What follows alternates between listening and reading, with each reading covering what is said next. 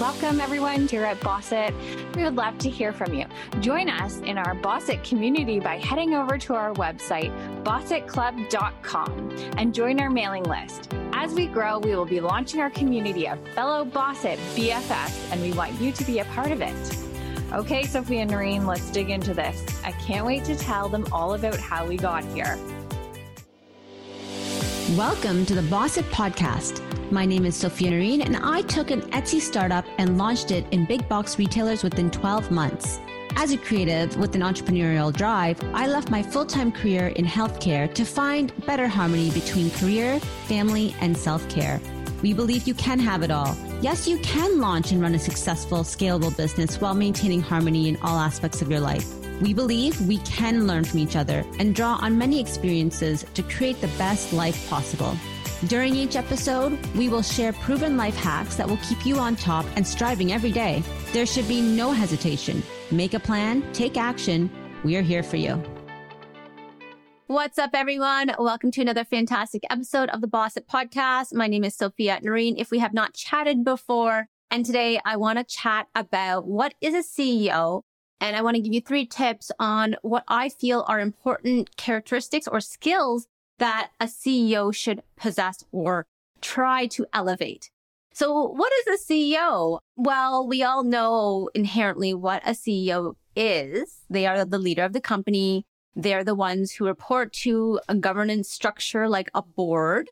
And if these are new phrases for you, I will put some links below so you can go ahead and look up what governance is. But if you are a company or you form a company and you incorporate and you're no longer doing a sole proprietorship, then you would have to report to a board of directors. So we'll talk about that later on, but I'll put a link below for now so you can check out what a governance board of directors could look like.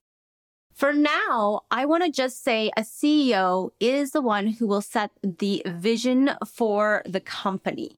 They are the ones who will say, this is the strategy, and we are going to do these things to get to this big goal. So for our company, also Sophia, I am the CEO, and I have been since the inception of the company. And of course, I had to set the strategy in order for us to hit our big goals, our financial goals and our developmental goals and our product goals and our partner goals and all the goals that are associated with running that company. And so when I did that, of course, I needed to have the vision to be able to say, okay, these are the products that are going to be placed in this particular retailer. And our vision is to be at this retailer at this time of the year. And that was really me doing the CEO role. What ends up happening for a lot of people, especially new CEOs or new leaders of a company, is that they tend to try to do everything. And so I'm going to leave you with a few tips on how to level up your CEO game. If you are starting a business or you are thinking about starting a business, this is things that you can do today to increase your capacity as a CEO from a mindset perspective. And then how can you apply your mindset or these perspectives to your everyday life today in order to be able to exercise the skills that you need to become a CEO or a successful CEO. So let's get into those 3 tips next. So my first tip is that you really need to learn to delegate and trust others. Now, in past episodes, we have chatted about delegation and the art of delegation and the importance of delegation and why you need to learn to strengthen that skill. So I will leave a link below for another episode that we did specifically on delegation. But for now, I want you to think about activities that you might be doing in your business, or you might actually think about doing in the business if you haven't started a business yet, that you could delegate out to somebody else. Now, a great example for many online businesses is delegating out any type of social media. We've chatted about how social media is a hamster wheel and you have to continuously produce content and edit content and then publish content. And all of those steps take time and take energy and will actually take focus away from you being able to run your company, setting the vision, and basically directing the company towards the next big goal or next big mission. So learning how to delegate early on, even if you are a solopreneur, or even if you haven't started your business, is extremely important. And you can start doing it at home, even asking a family member politely to, of course, do a task that you traditionally would do. That's a form of delegation. And then asking that individual if they could take ownership of that task. The benefit of delegating and then ensuring that the individual who you've delegated the task to is that you only needed to do it once. And then the mission would be that they would continuously do it afterwards. So for example, most of our social media content has been delegated out to a wonderful team who does the editing and publishing on our behalf, because it is something that was taking a lot of time away from us being able to produce in the business and be able to direct the business. And my skill set now has been refocused to putting the products on the shelf, working with big retailers, and ensuring that we are on the right path. On top of that, we have also been able to outsource all of our products to a warehouse, and our warehouse does all of our logistics. So that is another form of delegation, especially for my business owners who own products. If you're fulfilling yourself, that's fine. In the beginning, you have to do that. That's what we did. And I don't recommend moving into a warehouse or taking on any more expenses when you're first getting started. So when you get to a point in your business where you feel comfortable to go and find a third-party logistics team, also known as 3PL, go ahead and look them up in your area and see if you can develop a partnership with them, or they become one of your trusted logistic partners, because this way, that work of fulfilling or packaging or doing whatever type of product-based business, because when they take over the fulfillment of your orders, it will free up so much more time. So again, I know it may seem really trivial, especially if you're early on in the game, but the skill of delegation is something you need to build upon, especially if you want to ensure that your skill set is being placed appropriately at the CEO level. The next tip is probably my favorite, and the reason why is because it's all about taking risks and exercising your tolerance for taking risks. Being a CEO or starting a business is a risky endeavor. It's much easier for us to go out and get a job. It probably could even be more financially sound for many of us to go out and take a job, right? Because starting a business not only takes your energy, time, but it also takes capital. Now, it could be your own capital if you're bootstrapping it, or it could be capital from a borrowed source, or maybe you are partnering up and you're the sweat equity and the other person is providing capital. Regardless, starting a business is risky. So yes, you are exercising the skill of taking risks, but what I'm going to suggest is you continuously expand on that risk-taking skill, not just starting the business, because starting the business is, yes, you've stepped off that podium, you're ready to jump, but you're going to have a series of occurrences in your business that are going to ask you to make decisions. And sometimes those decisions are going to be risky. And you're going to have to ask yourself, are you able to stomach the risk? There are so many things that I can think of with our Also Sophia company that we took a risk on. Being so small and being able to supply to such a big retailer early on in our juncture was probably a huge risk. But because I was able to say, this is a risk, but it's a worthwhile risk. It's a risk that I'm willing to take. And while my colleagues and team members were not exactly enthusiastic of taking on the risk so soon, they were okay to support because they felt comfortable because I was comfortable with taking on the risk. And so if you can start embodying that risk-taking and of course be responsible when you're doing your risk-taking, but embody that confidence when you are risk-taking, it will provide confidence to the rest of the team.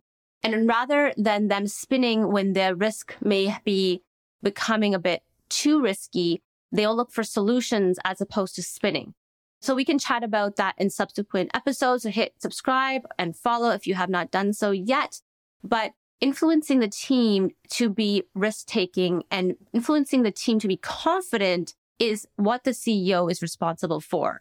And, I don't want to swear on the podcast, but some things roll downhill. Poo-poo rolls downhill. So if your leader is unable to stomach risks, if you as a CEO cannot stomach the risk, it'll be unlikely that your team members will be as enthusiastic to take on the risk too.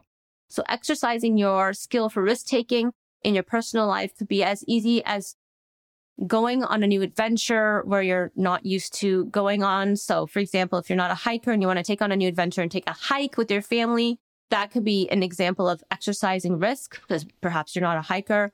I know a lot of people like to eat at the same restaurant or take on the same food, venture out. And these are very simple examples, but what it's doing is it's programming you or priming you to be adventurous and take on risks. And I know everybody has a different level of risk taking, a different aptitude for risk taking.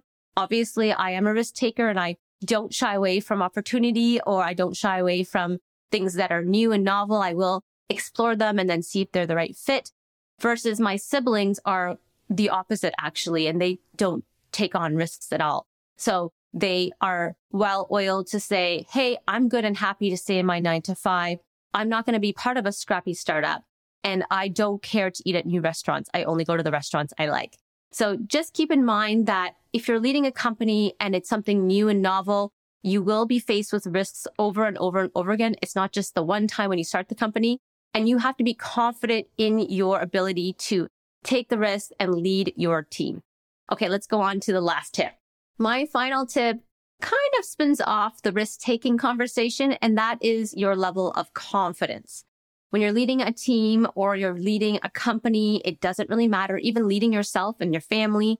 If you're confident on where you're going, what you're saying, and what you're doing, your team will be confident as well. And so what is holding you back? And you have to ask yourself, what is holding you back from either executing on something you really want to do or saying something you really want to say?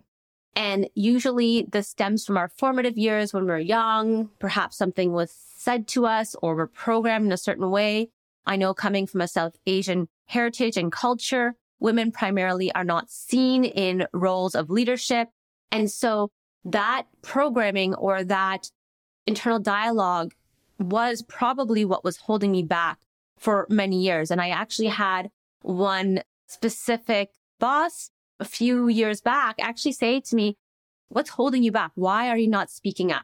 Because inherently there were things that were happening that I knew probably weren't the right strategy for the company at the time. And I'm not talking about our company, also Sophia. I'm talking about a company I previously worked at.